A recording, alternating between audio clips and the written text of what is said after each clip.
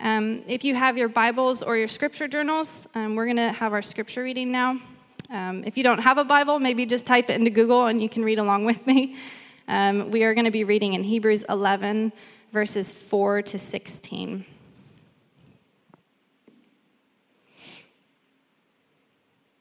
This is an amazing passage of scripture. It's one of my favorites. By faith, Abel offered to God a more acceptable sacrifice than Cain, through which he was commended as righteous, God commending him by accepting his gifts. And through his faith, though he died, he still speaks. By faith, Enoch was taken up so that he should not see death, and he was not found because God had taken him. Now before he was taken, he was commended as having pleased God. And without faith, it is impossible to please him. For whoever would draw near to God must believe that he exists and that he rewards those who seek him. By faith, Noah, being warned by God concerning events as yet unseen, in reverent fear constructed an ark for the saving of his household. By this, he condemned the world and became an heir of the righteousness that comes by faith. By faith, Abraham obeyed when he was called to go out to a place that he was to receive as an inheritance. And he went out not knowing where he was going. By faith, he went to live in the land of promise, as in a foreign land, living in tents with Isaac and Jacob, heirs with him of the same promise. For he was looking forward to the city that has foundations, whose designer and builder is God. By faith, Sarah herself received power to conceive, even when she was past the age, since she considered him faithful who had promised. Therefore, from one man, and him as good as dead, were born descendants as many as the stars of heaven, and as many as the innumerable grains of sand by the seashore. These all died in faith, not having received the things promised, but having seen them and greeted them from afar, and having acknowledged that they were strangers and exiles on the earth. For people who speak thus make it clear that they are seeking a homeland. If they had been thinking of that land from which they had gone out, they would have had opportunity to return.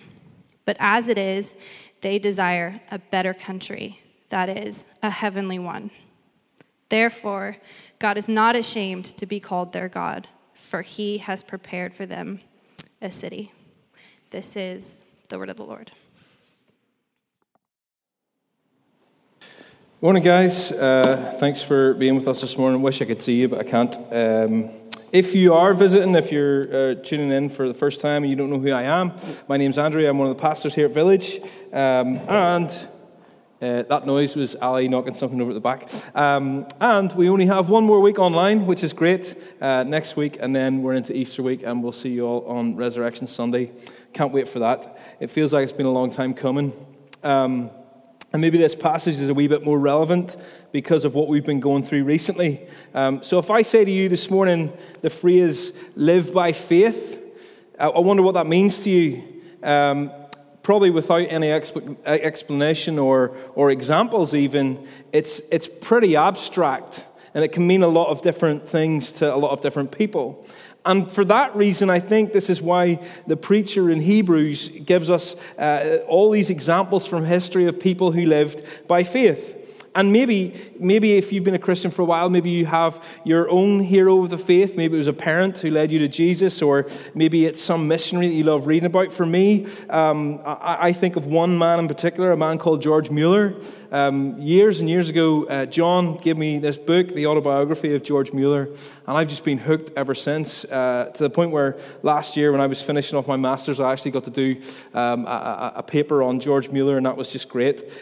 If you don't know who George Mueller is, go and read about him, because he's just this giant of the faith. And as you read George's story, it's just a story that time and time again he he just trusts God and amazing things happen. So one time when him and his wife, he was preaching in his church in Bristol and while he was doing all this other stuff, and him and his wife ran out of money because they had given it all away probably, and they had no food, and they just prayed, and that same day a ham arrived in the post. A ham! Best post day ever. Like Amazon has never done that for me. Another time, this is the main thing he did.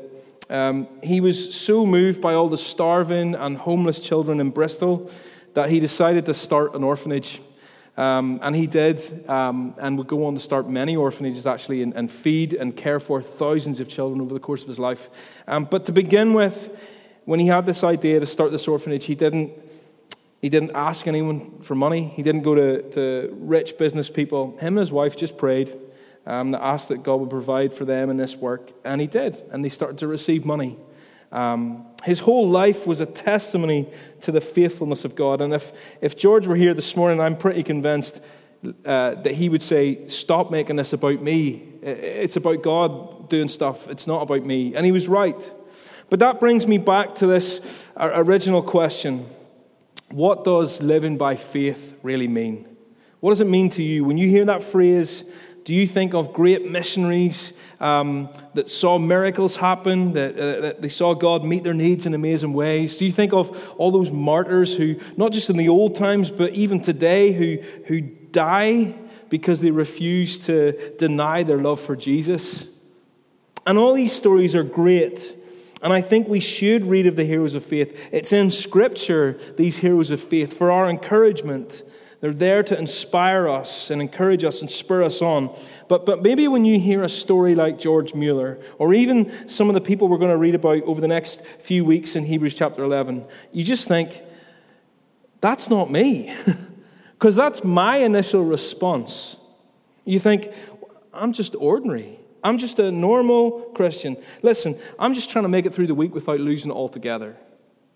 I've got my job, and that's stressful enough, and I've got my kids that are driving me crazy, and on top of that, my mental health isn't great, and this week I've just been feeling pretty down, to be honest. Life is just too hard for me to live by faith. And if we're honest, we can probably all relate to that story way more easy than we can relate to George Mueller. We're all just trying to follow Jesus as best we can, and we find it tough. We've got decisions to make, and some days it just feels too hard. We're in need of endurance, and thankfully, endurance is why God, through this preacher of Hebrews, has given us this encouragement. If we flick back to chapter 10 and verse 36 that John took us through 2 weeks ago, here's the reason why he's given us these examples of faith. Hebrews 10:36, for you have need of endurance, so that when you have done the will of God, you may receive what is promised. You have need of endurance. Man, this is a timely word for us, I think. We're all a bit weary.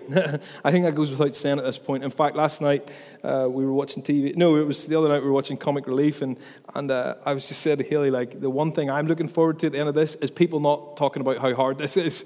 But we're all fed up. We're all tired.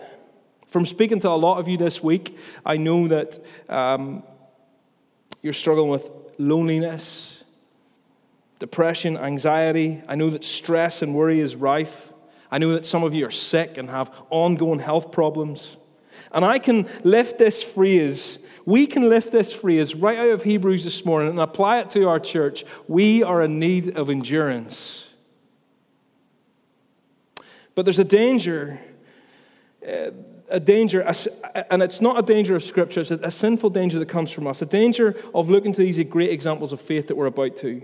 And the danger is that we misinterpret this, and we say, well, that's not for me, that's not us, that's only the special ones, only the special few have faith like that. Or even worse, and maybe this is probably more relatable. We can look at people like Abraham and Moses and even George Mueller, or you insert your own hero of the faith. And we think, if I'm not achieving these incredible, great, grand things, then I'm not living by faith. And we get discouraged. And maybe we're even more tempted to give up. But before we begin this journey in Hebrews chapter 11 and looking at these examples of faith, can I just say, this isn't true. The older I get and the more I read the Bible, the more I see that an ordinary life lived in faith and trust in God is just as pleasing to Him. That's what most Christians are doing. People of my generation, we were sold this lie that we were all going to be history makers. We were all going to go out and change the world. But when I read the Bible, I don't see that. I see that most Christians are called to just trust the promises of God in the day-to-day. The vast majority of us won't go on to be like Noah or Moses or Sarah or George Mueller or insert your hero there. And that's okay. In fact, it's more than okay because we've got things the wrong way around. The success of a life of faith can't be measured in the same way that the world measures success. And what we need to grasp is that in the kingdom of God, the ordinary life lived by faith is a success. I'm convinced that when we get to heaven, we're going to be pretty surprised by the people who are given the most honor. It'll be the Christian who has been a faithful friend for years and years, just consistently praying for that one person to come to know Jesus and consistently sharing the gospel with them.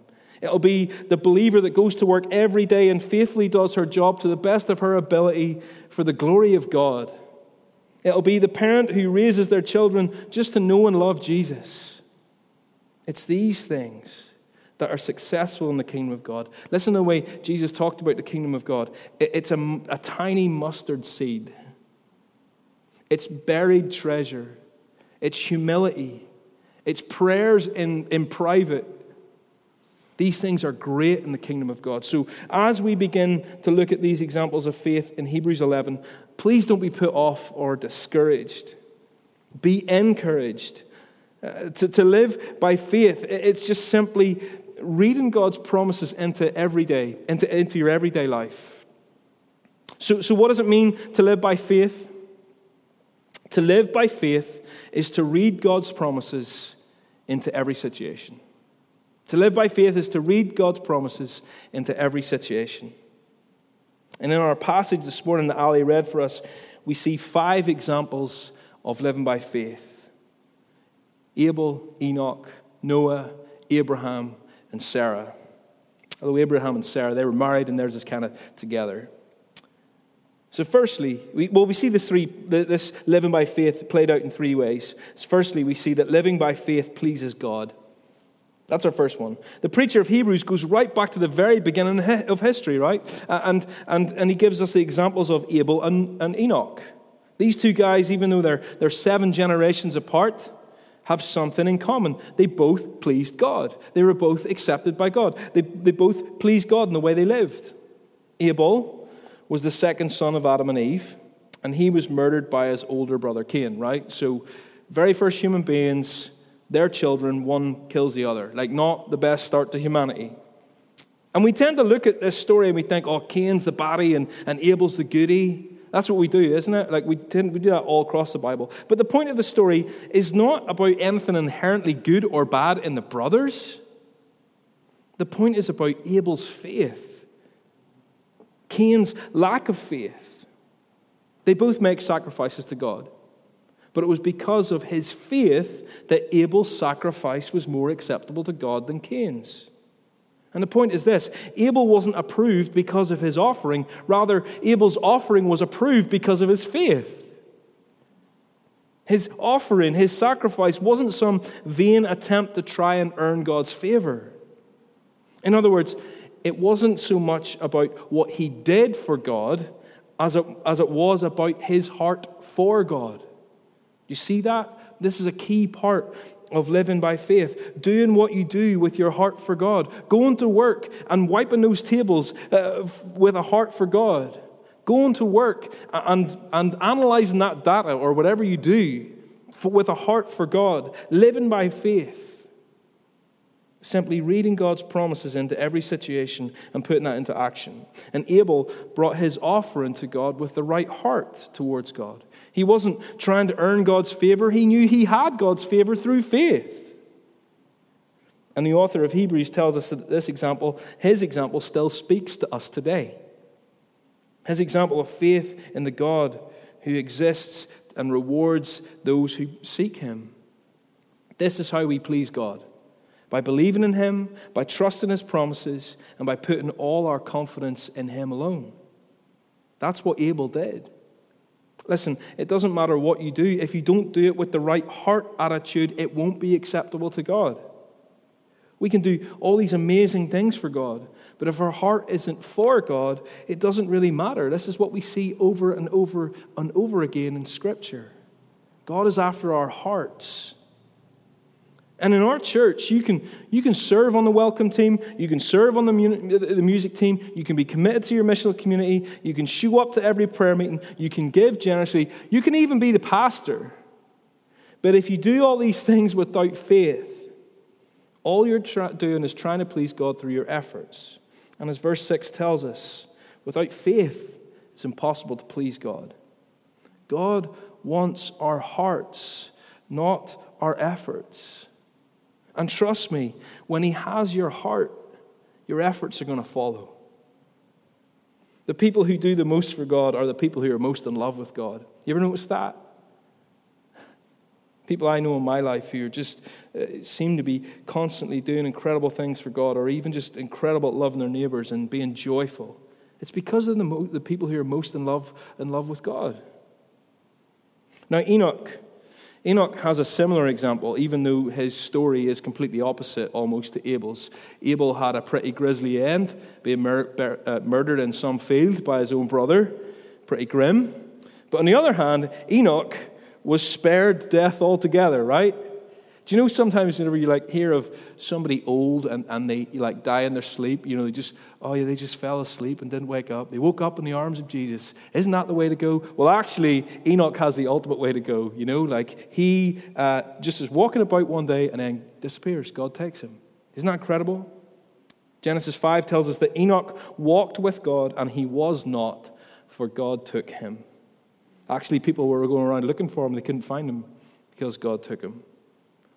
And there isn't much else that the Bible tells us about him apart from how he left earth. But we do know what kind of life he lived while he was on earth. We know that he lived by faith because it tells us that he walked with God. That's what living by faith is. Talking with God, loving God, enjoying God, being motivated by God, desiring God, making every decision based on the truth of God. Living by faith is simply reading God's promises into every situation. And this is what pleases God. This is why Enoch and Abel please God.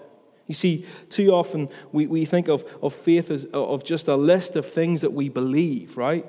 But really having faith is when we live what we believe. And here's something to note.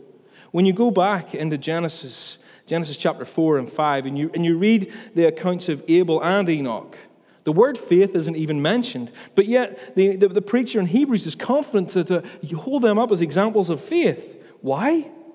Because it was their actions that showed that they lived by faith. We know that these men please God because there's no other way to please God except through faith. And listen, it doesn't matter what I say I believe if my heart doesn't mean it and my life doesn't prove it. It doesn't matter what I say I believe if my heart doesn't mean it and my life doesn't prove it. That's the challenge of living by faith. In other words, the challenge is your faith genuine? Do you just say that Jesus is Lord, but your life hasn't changed? Do you just do things for God, not because you love God? Just like we've done with Abel and Enoch, if someone from the future came back and examined your life, could they say, there's somebody that lived by faith? Living by faith to please God is simply reading God's promises into every situation. Secondly, he moves on and he gives us this other example of Noah. Listen to what he says about Noah in verse 7. By faith, Noah, being warned by God concerning events as yet unseen, in reverent fear, constructed an ark for the saving of his household. By this he condemned the world and became an heir of the righteousness that comes by faith. Now, we don't have time, obviously, to go into every detail of the story of Noah, but here's a quick recap. God told Noah that he was going to send a flood that would cover the earth, and this was going to be judgment for all the sin of the world. And then he gave him instructions on how to be saved by building an ark that would save all the animals and his family. And from then, Noah was commanded to go on and start civilization all over again. Be fruitful and multiply was a command given him, the same as was given to Adam in the garden. So God told Noah that he was going to do something extraordinary, something that never before seen in the world. Both Noah and the people around him in the world had never seen anything like this before. And he was far inland from the sea, and he was building an ark, and it would have seemed absolutely insane to the people around him. In fact, it did, and the people mocked him and laughed at him. Like, what are you doing, Noah? How can you live this way? How can you believe this stuff? This is mental. And yet, Noah simply took God at his word. Noah believed God. And not just believed him in his head, he actually believed him in his actions. You see, that's our second point. Living by faith is taking God at his word. Living by faith takes God at his word. Noah took God at his word, and he made all the preparations for the day when what God said would happen would actually happen. Living by faith is simply taking God at his word. He was in the middle of the countryside. I mean, in my head, this was like not a cloud in the sky, you know.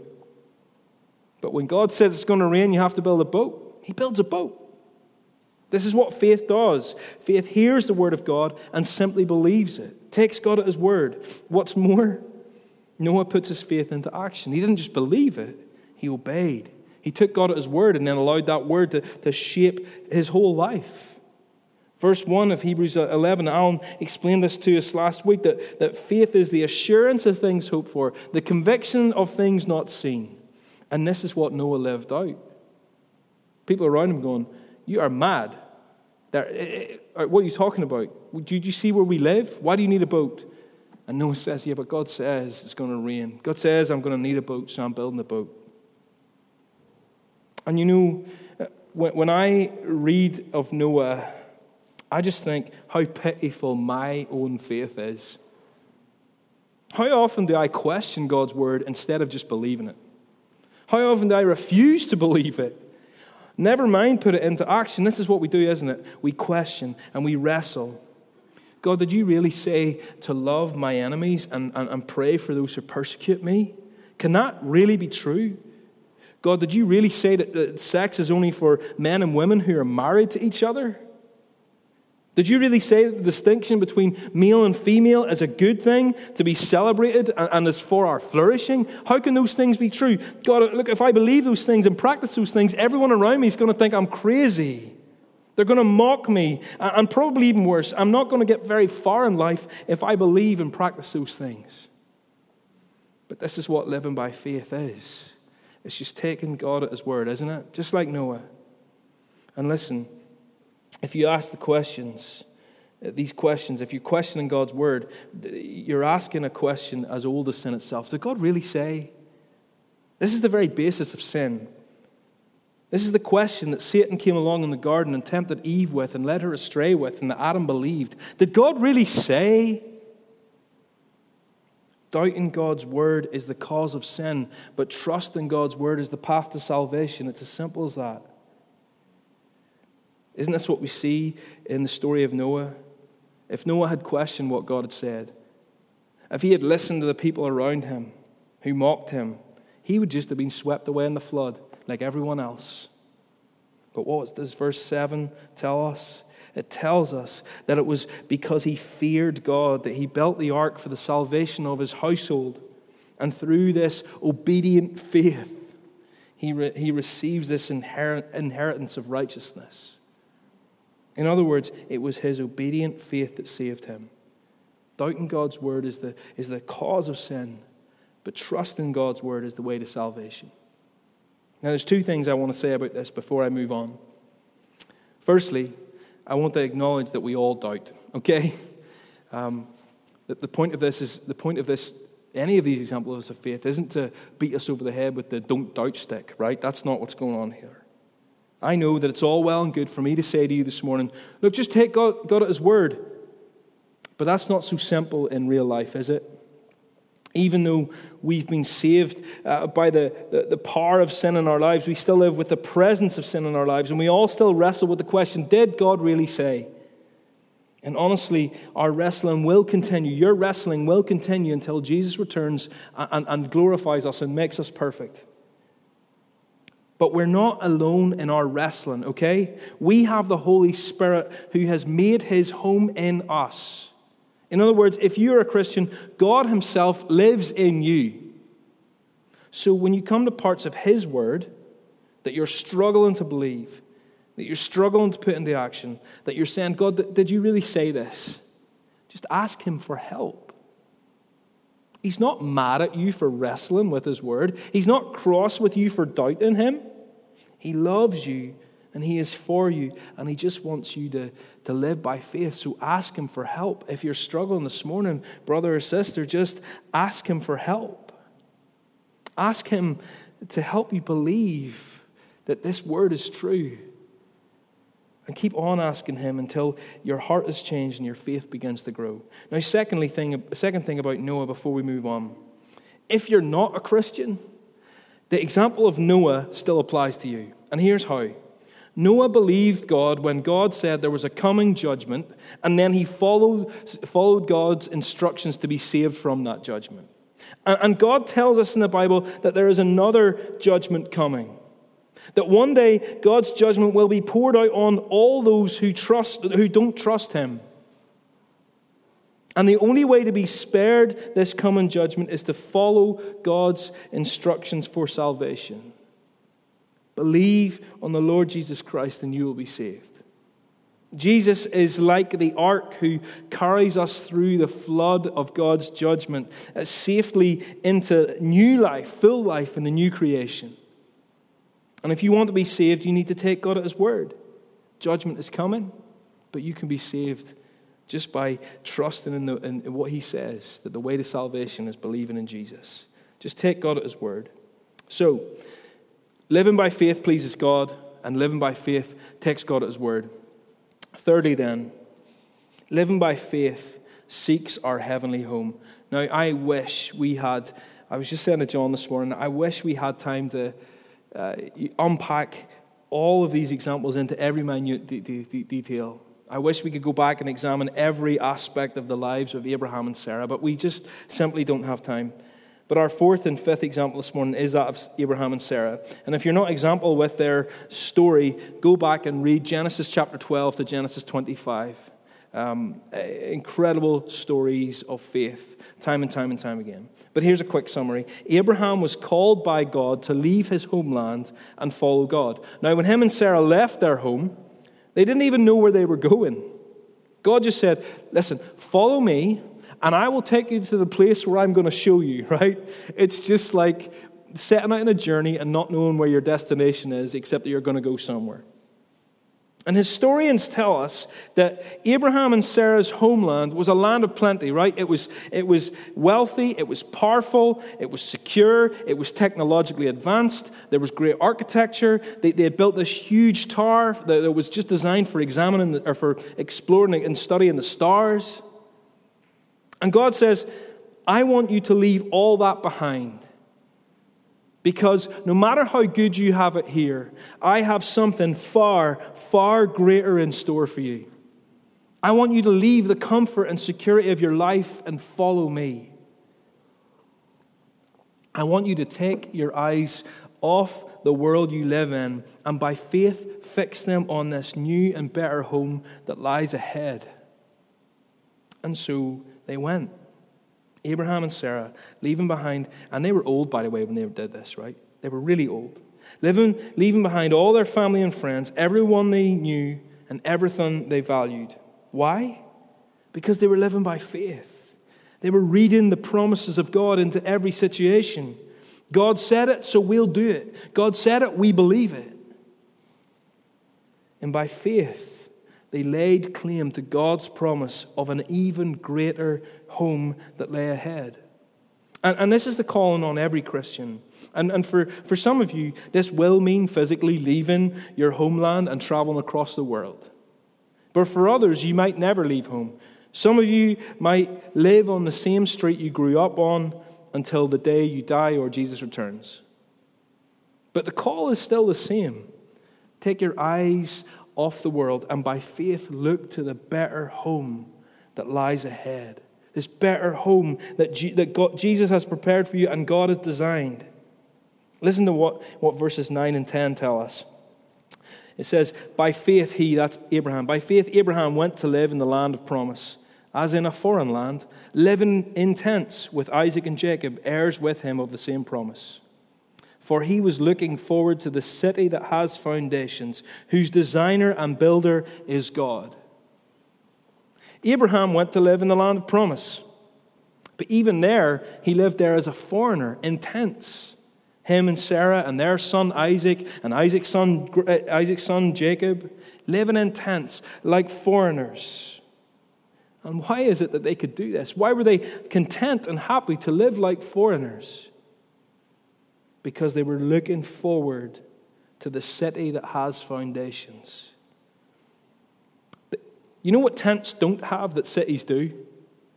Foundations. Our heavenly home, the new creation, will never pass away. It's eternal and permanent. And you know what? The trick of this world is to make us think that it's permanent. But it's not.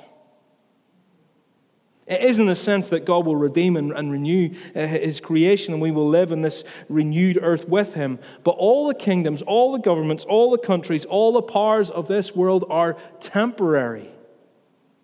And day by day we get tricked into thinking that this is all there is. And we put down more and more roots and we invest more and more of our time and resources into the things of this kingdom instead of looking by faith and seeing his perfect coming kingdom. This kingdom that, you notice what it says? Verse 10, whose designer and builder is God. A kingdom that God himself is designing, that God himself is building, his city with eternal foundations. Now imagine you could go back to Abraham, somehow, go back in time, back to the future style, and you could meet Abraham and you could describe to him the world that we live in now, right? Pretty sure he would think, you guys are there. You guys are in the promised land. He was looking forward to like a land flow of milk and honey, and you could say, mate, wait you hear about Deliveroo, that's going to blow your mind, right? You get a Big Mac to your house in 20 minutes. Come on. Whatever you want on Amazon next day. Well, at least you could before Brexit, but that's another story.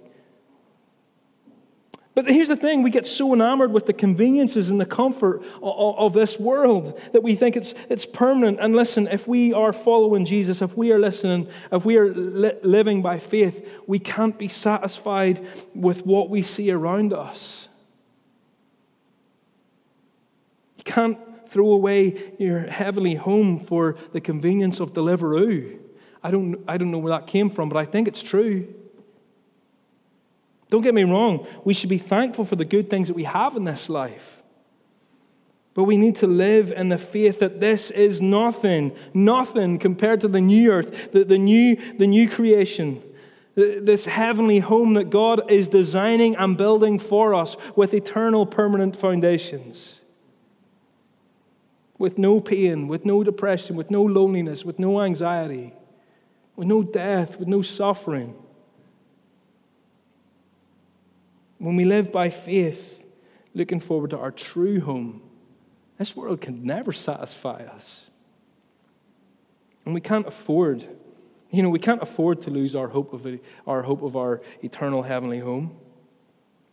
You see, if we're really like Noah, and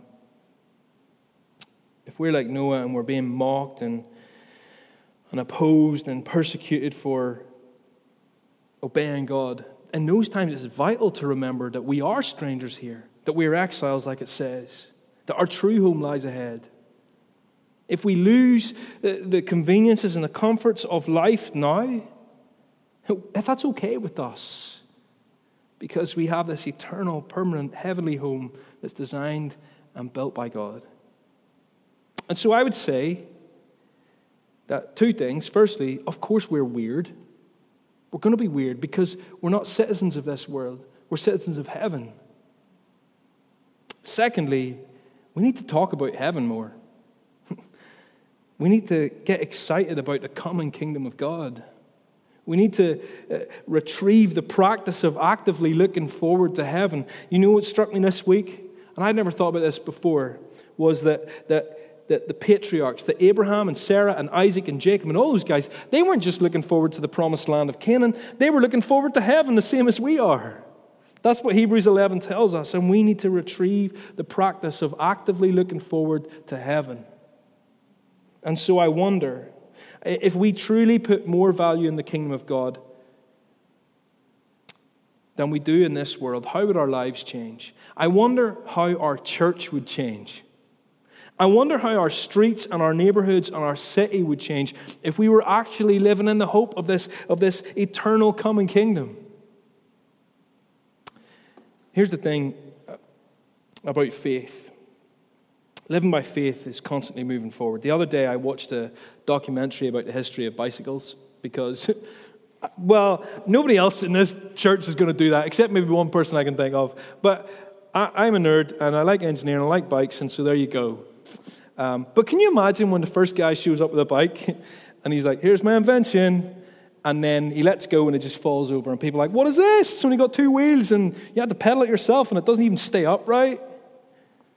But the thing about a bike is it only stays up when it's moving forward. And this is like living by faith.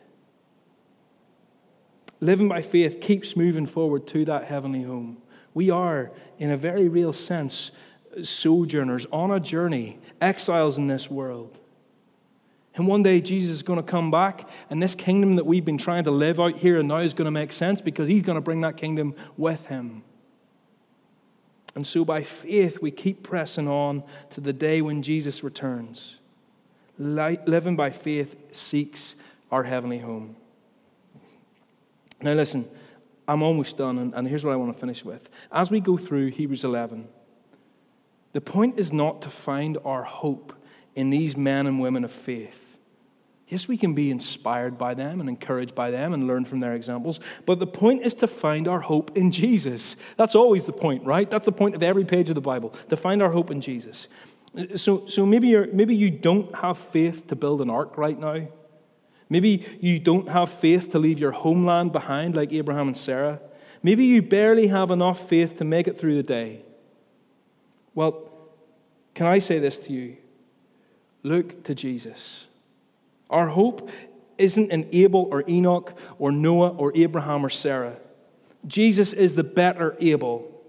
Abel offered an acceptable sacrifice, but Jesus is the acceptable sacrifice. Jesus is the better Enoch. Enoch walked with God and God took him. Jesus walked as God among us and God took him to heaven.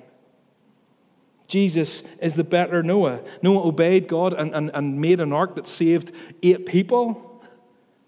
Jesus obeyed God and became the ark that can save all people who believe in him, that carries us through the storm of God's judgment. Jesus is the better Abraham. Abraham left his nation, his family, to become the father of a great nation. But Jesus left the father's side, left the glory of heaven, and through his death and resurrection became not just the father of a great nation, but the father of the eternal kingdom of God. And so, if you are in need of endurance today, and I think we all are, if your faith feels small, if you think, I'm not like those guys, I'm just ordinary. Well, don't just look to these heroes of the faith. Look to the source of their faith. Don't measure the size of your faith against theirs. Measure the size of your faith against the object of your faith. Take courage this morning, brothers and sisters. There's so much love in Jesus. There's so much patience in Jesus. There's so much forgiveness in Jesus. There's so much grace in Jesus. And so no matter how weak or small or insignificant your faith feels today, there is more grace in Jesus than there is sin in us. He is our endurance. He's how we make it through. So be encouraged. Let's live by faith in Jesus. Let's please God, let's take him at his word, and let's seek that eternal home. Just read God's promises into every situation. Let's pray. Heavenly Father, we want to thank you that faith is this thing that you've given to us. So, Lord, I do pray that as you have made your home in us, your church, that you would cause our faith to grow, cause our strength to rise. Lord, we do feel like outcasts. We can scarcely believe the things that you ask us to believe sometimes, and never mind live it out in the world. But, Lord, we ask for your help because we know we don't belong here. We know that we're only strangers in this world, and that someday our faith will be vindicated. Someday your kingdom will come. Lord, in the meantime, as we're just weak and feeble and tired, trying to make it through the day, never mind make it through the year. Father, I just pray that you would strengthen our faith. Holy Spirit, do a miraculous work in our hearts this morning in your church. Father, I pray that you would change us. I pray that we would live as citizens of heaven. I pray, Lord, that you would cause something miraculous to happen in our church so that we are people of heaven. Father, I pray that you would make us bold. I pray that you would make us joyful. I pray, Lord, that people would see Jesus through the way that we live. Use us, Lord, and our faith in you to reveal yourself to the world around us. Lord, I pray especially for the weak this morning. I include myself very much in that. I pray for the people who are struggling in our church, the people whose faith just feels through the floor. I pray, Lord, that you would strengthen them especially this morning. May you comfort them.